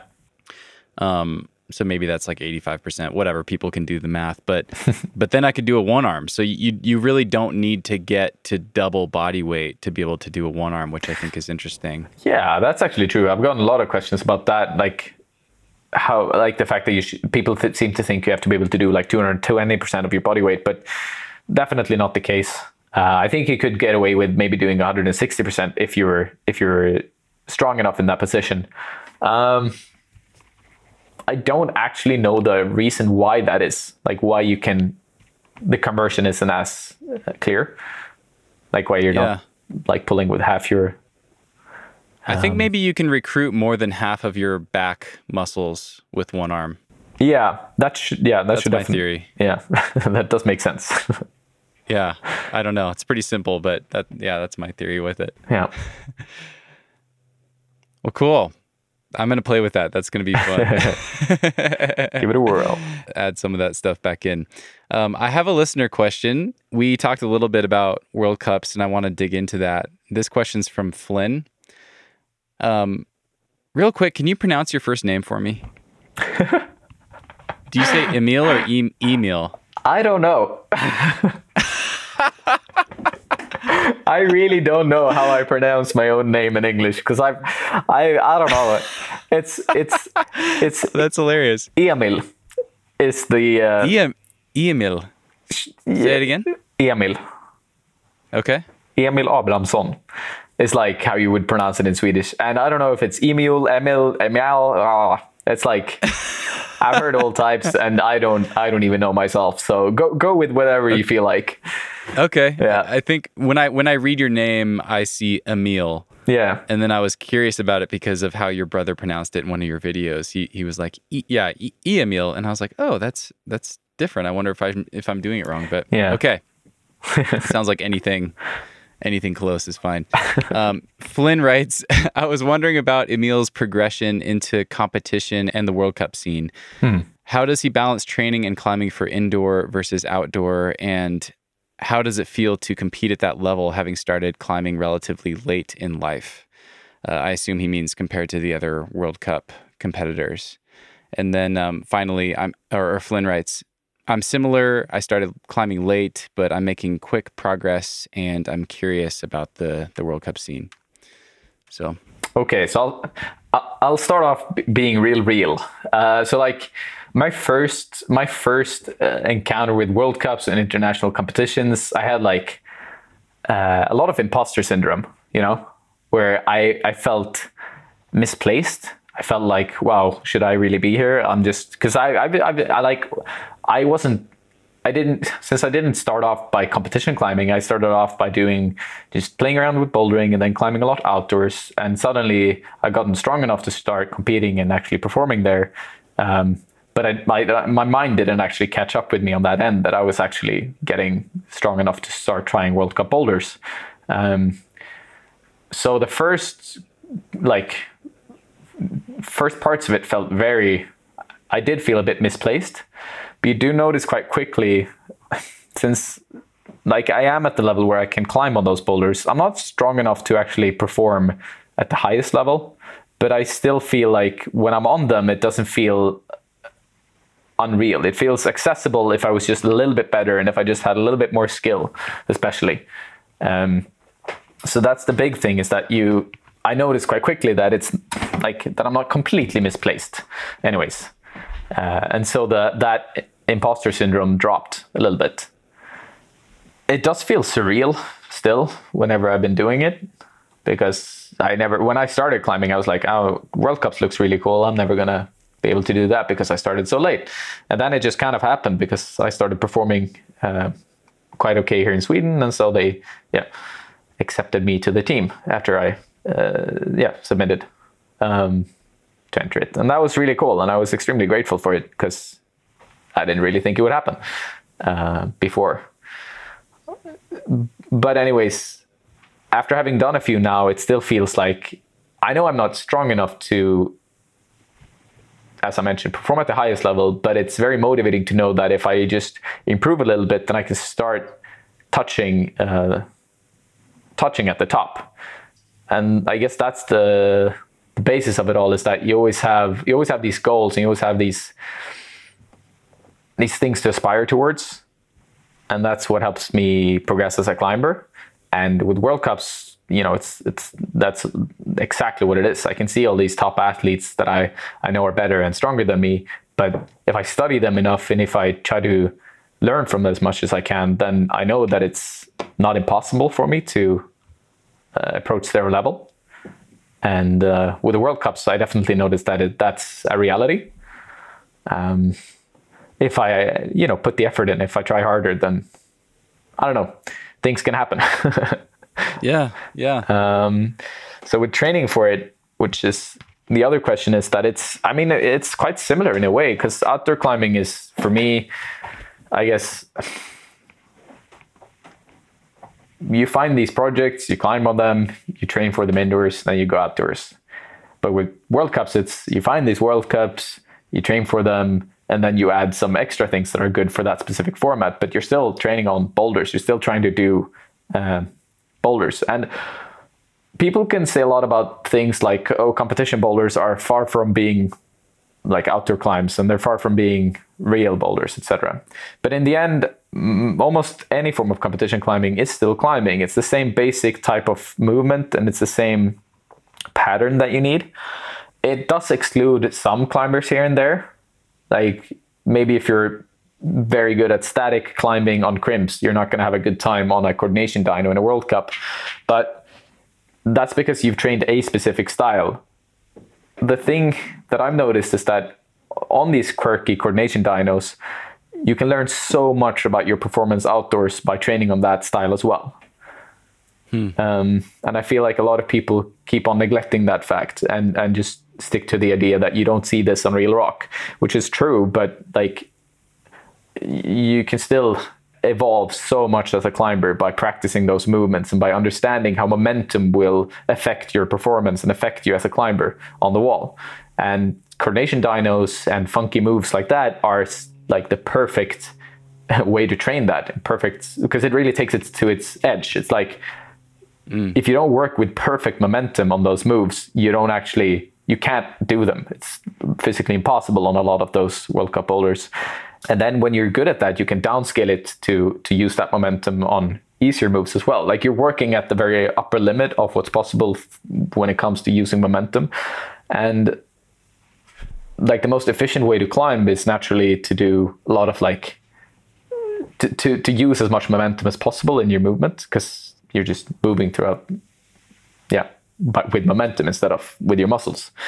And that's the thing, like with World Cups, yes, you have to learn to be better at those moves to actually perform on them, but it's not that different from outdoor climbing in the end. It's all connected anyways.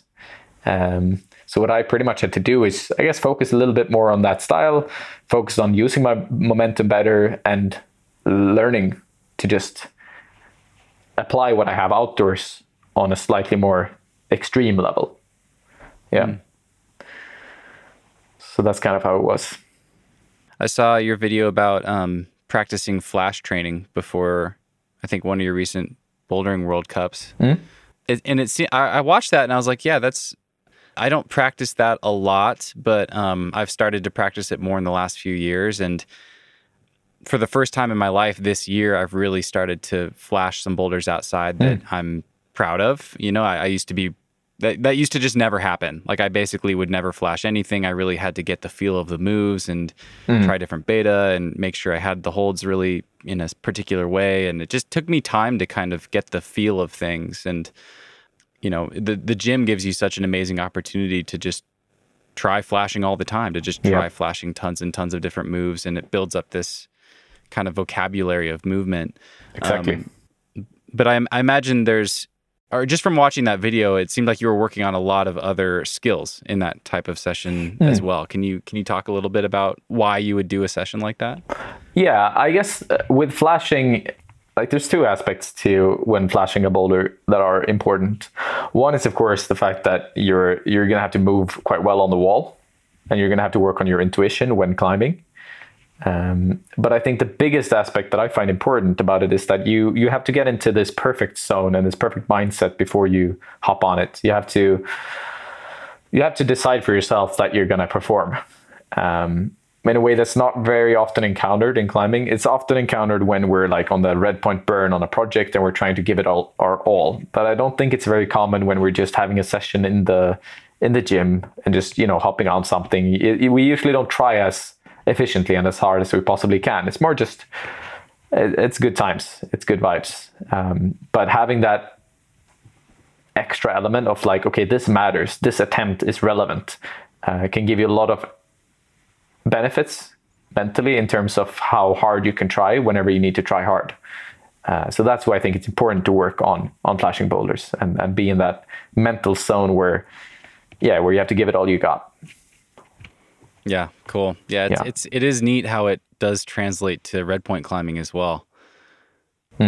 Just like showing up and really having that kind of mindset of like, this is my shot, I'm going to execute it. I really do think it's helped me with that as well. So yeah, more flash sessions. That's cool. I'm curious with the World Cups, do you have specific goals for yourself as a competition climber? And I'm curious if those, you know, we already talked about the Big Island and how the Queen Mother motivated you earlier in your climbing career.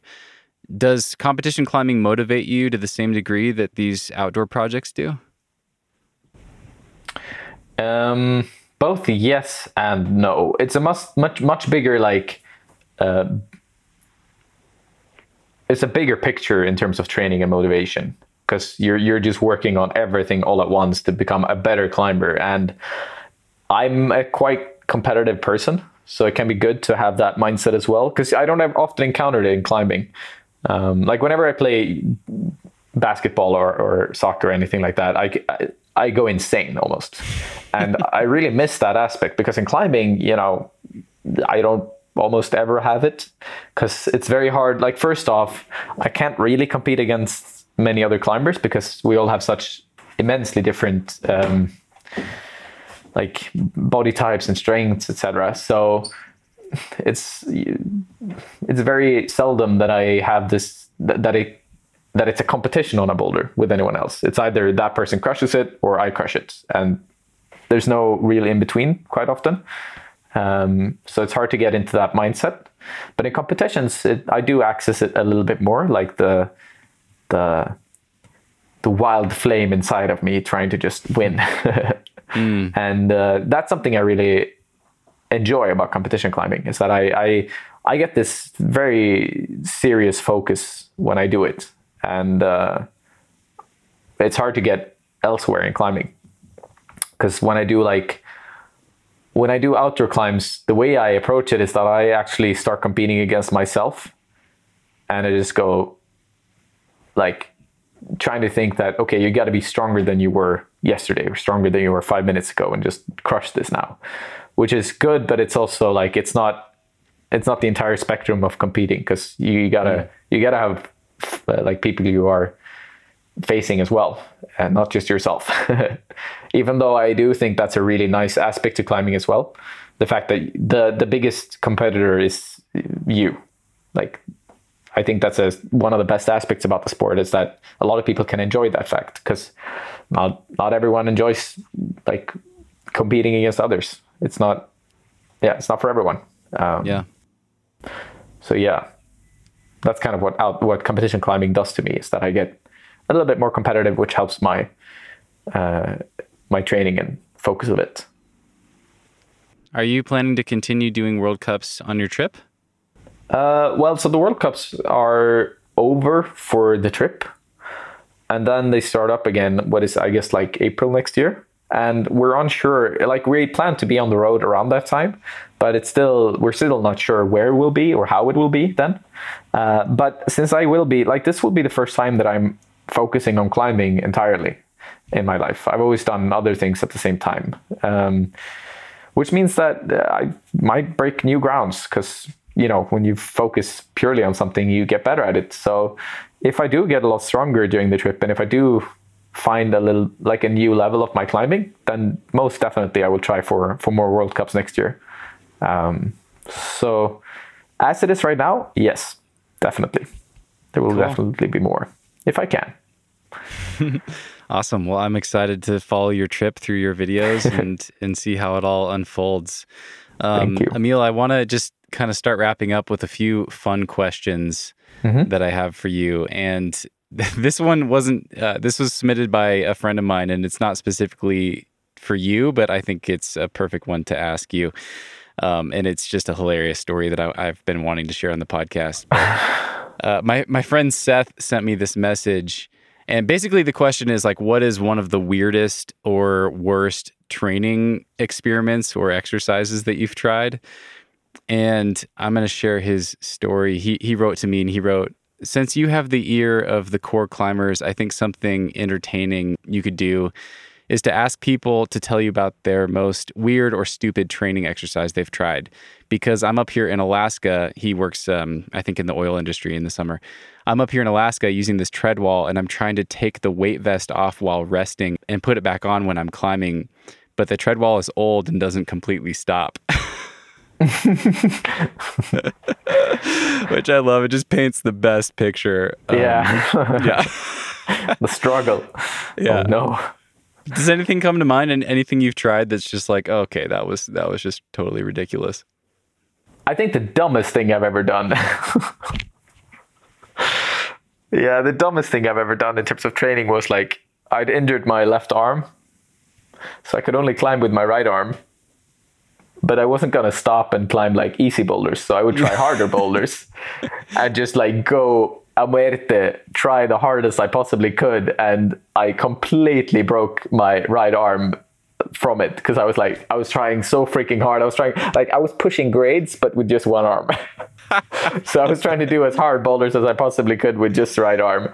And what happens is that, you're doing a lot of it's kind of hard to grab smaller holds because you have to be so specific in your movement. So there were a lot of jugs in the boulders that I did, and I would just rip as hard as I possibly could, catch the next one, and then it didn't go quite as well as I wanted it to. And that was definitely the dumbest, because I did this for a week or two or something. Just kept on going and being like, yeah, this is good. Now I at least get some training in.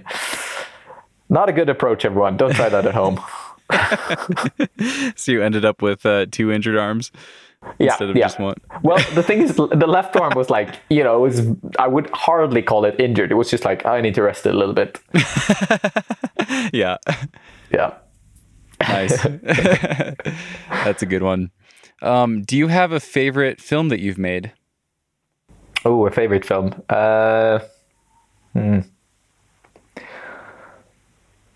I really don't know, honestly. I think because I've gotten the question before and I never know what to answer, because I think the best, one of the best videos would be the one on a boulder called Houdini that I released 2 months back or something, because it was the best session almost ever. we all sent the boulder. It was a 7-year-long project for me and my brother, and we literally did it on the same day. And we had this third friend with us who did his project, which he had spent maybe a year on as well. Wow. So it's just one of those days when everything came together out of nowhere, and it was magical. But the video in itself is I don't know. I find it hard because I how to put this? It's really hard to make videos and not wanting to constantly improve. Which I think is good, of course. Improving is, of course, essential. But it means that whenever I look back through anything that I've made, it's always with a very critical eye. I always think about these 20 things that I need to change if I ever make anything similar to it. So it's hard for me to say this was a good video. This is something that I am now proud of, but I was at the time. A lot of most of my videos I was really happy with when I made them. But then after the fact, it's I wish I would have done this differently. And the idea is actually to give, to take all the lessons that I've learned throughout the years into this 8C tour that I'm making, this video series that I'm gonna make during the trip. Because I have a couple of episodes already planned out on boulders that I will try. One of them, of course, being the Big Island, and then Dreamtime. Yeah. And on those specific videos, I want to do everything in my power to make the videos as good as I possibly can. The thing with YouTube is that you want to be consistent with your content. You don't want to release anything once every second month or so, because it kind of, the algorithm really disrupts your flow. So it's hard to build an audience then, because it doesn't pop up in people's feeds. So you do want to be quite consistent and drop things maybe weekly or every other week. I don't really know, but at least quite consistently. Which also, of course, means that you have to keep on producing. And it's hard to... It's both hard and easy to evolve at the same time when you're that consistent with your production. Right. You can't make every one of them a spectacular masterpiece. Exactly. And that's something that I think I'm gonna focus more on during this trip. It's I'm gonna make a lot of outdoor videos of just regular sessions on some of these nicer climbs that we have in Europe, and just good vlogs essentially and sessions. But then I want to try and make the best climbing videos that I can possibly make on these bigger projects. And those are of course gonna take a lot more time, but then I'm gonna distribute that time over a longer period. So I'm not just making them in 1 week or 2 weeks. It's gonna be 2 months long production for each of them, essentially. Where I make the video, I've done this with a few videos in the past as well. And it's never been a good approach for my evolution as a YouTuber, but it's been good for me as a person. So then I've done a video, it's finished, and then I remove it essentially and redo it from the get-go. Wow. Just because so I do it, I rewatch it, or I finish it, and I feel okay, this is a good video now. And then pretty much do it all over again to try and make it better the next time. And that's like the only way to make them as good as I can. And that's where I've learned the most. And I want to take all of those lessons into these coming months. And so those videos will take a lot longer to produce, maybe like as mentioned, like 2 months. But then I want them to be, the best videos I can make. And then I'll answer the question with one of those. I hope that's my plan anyways. That's great. Yeah, that's a great answer. For people listening that haven't watched any of your videos before, which ones do you like to recommend to people that are just discovering your channel for the first time? So I think the Big Island video is quite accessible for people. It's really good. So I tried to tell the story from the start to the finish. And I guess what you could do is you watch the first one, because I dropped one video. You might not have seen it actually. It was the first video that I dropped back in 2019, like when I started my channel, which is the first session on it. And it gives a little bit more. It's shot with like a broken GoPro camera, so it's really not the best production ever, but it does give it a little bit more. I guess I would recommend someone to watch the newest one first and then watch the old one. Okay. That could be a pretty good way to start. And then I guess most of my outro videos is where there's the most soul in. Like usually when I've done outro videos, they've been on bigger projects and stuff that I really care about. Indoor videos are more training and situated towards working towards my goals, which I think it's like nice if you already know me and if you already know me as a climber. But if you're new to the channel, I don't know if it's quite as valuable. So yeah, many of the outro videos I think give out the most of myself. Awesome. Well, I will link to the videos of the island, and you made an amazing film about the Queen Mother and Houdini as well. So I'll link to all those in the show notes for people that want to check them out. Nice. Thank you. Do you have a collaboration? You've done some fun collaborations on your channel too. Do you have actually, maybe I'll ask this. If you could do a collaboration with anybody, like who are some of your dream people that you'd love to make a fun video with? Wow, that's actually a difficult question. There's so many climbers out there that I would love to sort of. Actually, no, I know. I know. Like, no, but this is like, it's funny. It's a funny question actually, because when I thought about it, it's so obvious. So one of the people that I've always wanted to go into the head of as much as possible as a climber is Jimmy Webb. He started a little bit later in life as well, and he has this style of climbing that I find entrancing, and he's just kept on going for many years and just seemed to love the sport in a way that's very real and genuine. And I find that very interesting, but I haven't seen so much of him throughout the years. Like I've seen a lot of videos. I've seen almost every video with him, I reckon. But I've in only a few moments I've gotten the questions that I look for, I think. Like the videos are like a lot of them are really great, but I think I would just want to see him on a session, see his thought process on boulders even more than I have, and just get to know him from my perspective, from what I want to know. I think would be definitely something I'd love to see. I'd love to see it too. I hope that happens someday, and I feel similarly fascinated by Jimmy and his approach, and he's a quiet guy. He doesn't seem to share a lot of himself in these videos, and he's someone that I really hope to have on the podcast someday. So Jimmy, if you're listening, if anyone's listening who's friends with Jimmy, let's get him on Emil's YouTube channel and on the podcast. No, that's awesome. Yeah, I hope you guys cross paths in Switzerland or somewhere and get to do that. That'd be really cool to see. Well, awesome. Emil, I think that's all the questions I have. Actually, I have one. This is a question that I ask all my guests. I almost missed it, but I love to ask people what they've been grateful for lately. I think that's just a really fun way to to help myself, to help all the listeners just take a second and reflect and think about some of the simple things that we take for granted. But yeah, I'd love to ask you, what is something that you felt especially grateful for lately? Actually, there's a lot of things, especially now that the trip is approaching. The fact that I can make that dream a reality is like, I'm just so incredibly grateful to, of course, all my viewers who actually do make it they're a big part of making it a reality. And to Eric Carlson, who I've worked with throughout the years and who's like been a pretty big mentor in my video making and in life as well. And then just literally to everyone in my life, because they've all affected it in a way or another in terms of how I'm getting towards this trip and this goal. And I have like an immense amount of gratitude for all that. That's definitely something I think about it on a daily basis even. And I guess that's my answer.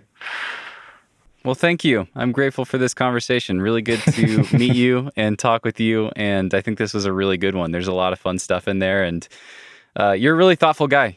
I can really tell through your videos and through how you answer these questions and think about things with your caveats and with your explanations. I can tell that you really put a lot of thought into your own climbing, and not only that, but how you're presenting yourself to the world and what you're sharing and how people might take that, out of context. And you really put a lot of thought into it, and it really comes through. And I think it's helping a lot of people. So thank you for what you do.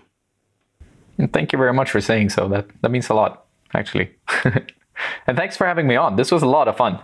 Definitely. Oh, good. Yeah. A lot of fun. My pleasure. My pleasure. Fun for me too.